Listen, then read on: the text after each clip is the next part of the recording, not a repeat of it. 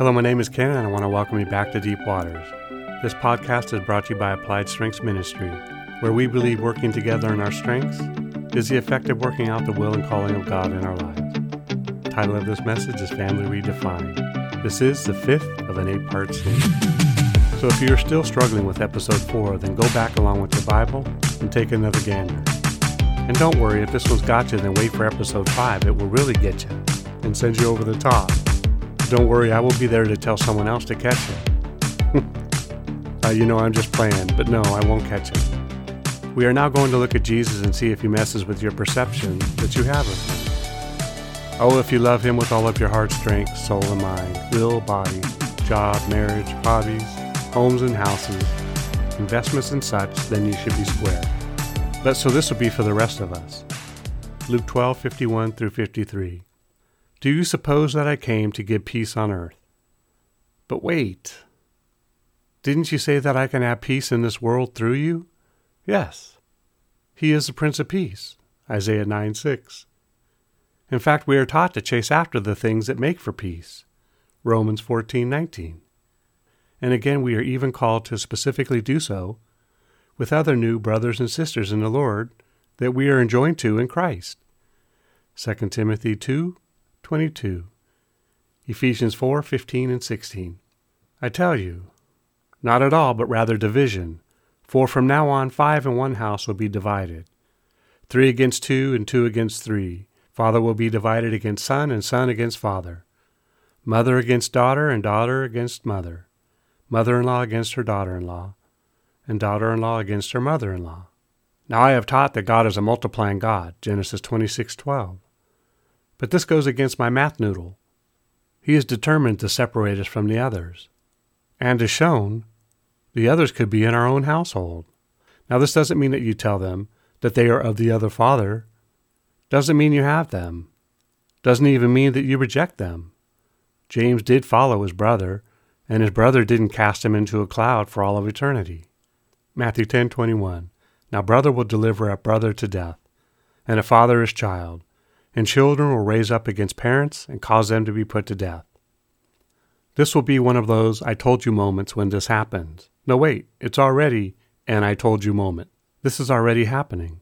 However, in my opinion, not to the scale that it will be occurring. Now don't look at your brother funny and think because he gives you a Hertz donut that he's out to get you. Troubled times is usually needed to usher in the worst of humanity. And everyone is somebody's kid. Don't lose heart. You have been warned in advance. Mark 13:12 through 13. Now brother will betray brother to death, and a father his child, and children will raise up against parents and cause them to be put to death. And you will be hated by all for my name's sake. But he who endures to the end shall be saved. Okay, so Jesus, it was Mark who forgot to add the frosting. Hated by some for Jesus' name's sake? Whew. Nopey dopey. It says all. All. Not many, but all. Now you know I like to look at the words, and in doing so in this verse, we do see a glimmer of hope. If that is what you want to call giving it all for Jesus. But look, see the word will? That means hold on to your seats. Will. Yep, not now, not today, not every day that you live and wake up on this planet, but will happen at some point in time.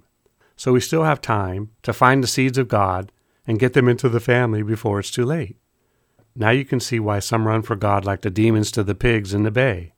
Luke 21:16-17.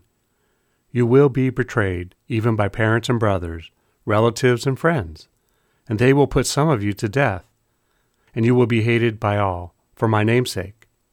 Now I know in Matthew 24:9-10, it does not refer to family, but we can conclude based on the other scriptures that, in some cases, it will be because of family, separated from Jesus, doing whatever they are inclined to do.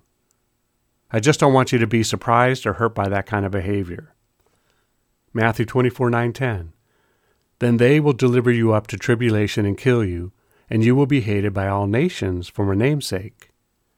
And then many will be offended, will betray one another, and will hate one another. So no point in drawing out the significance of being in the right family when your time is up. In various times we have already seen this behavior from humans, not content with the idea that they are going to hell. But then they got to get stupid and start sending us to heaven early and somehow think we don't actually want to go. Matthew 23:9. Do not call anyone on earth your father, for one is your Father, he who is in heaven. And Mark 6:4. But Jesus said to them, a prophet is not without honor except in his own country, among his own relatives, and in his own house. Operate in spiritual positions around those not yet saved, and hang on in faith. Be courageous, Joshua 1:7. Be found standing, Ephesians 6:13-14. Listen to the language of the Scriptures. Matthew 5:22-24. But I say to you that whoever is angry with his brother without a cause shall be in danger of the judgment, and whoever says to his brother, Raca, shall be in danger of the council. But whoever says, you fool, shall be in danger of hellfire. Therefore, if you bring your gift to the altar, and there remember that your brother has something against you, leave your gift there before the altar and go your way. First be reconciled to your brother, and then come and offer your gift. See how we are to love one another? Our new family is our focus. Luke 17:3-4. Take heed to yourselves. If your brother sins against you, rebuke him. And if he repents, forgive him. And if he sins against you 7 times in a day, and 7 times in a day returns to you saying, I repent, you shall forgive him. Make it right with the Christian brother or sister. We have specific instructions on how to handle each other. This is why we must know what the Bible states. Randomness and arbitrariness are not spiritual gifts. Yes, I made that word up. Nice that we get to stop on the word gifts. Surely this gets easier, right? Yes, but not because the message rise in buoyancy, but because the previous messages are making you more steadfast and sure. You are now able to stand when trouble comes to develop you or to test you. Either way, joy can be a manifested spiritual emotion if you have grown to it. Remember, it's not what you find wrong with or disagree with regarding these messages, but what you can take away from it. Together we can do more to impact the kingdom than if we work alone. Let's flip the script and kill, steal, and destroy the works of the enemy and create space for the light of lights to shine through into people's lives. Plant a seed and click on the like and subscribe button. Let's build this ministry together. Thanks, and see you next time in Deep Waters.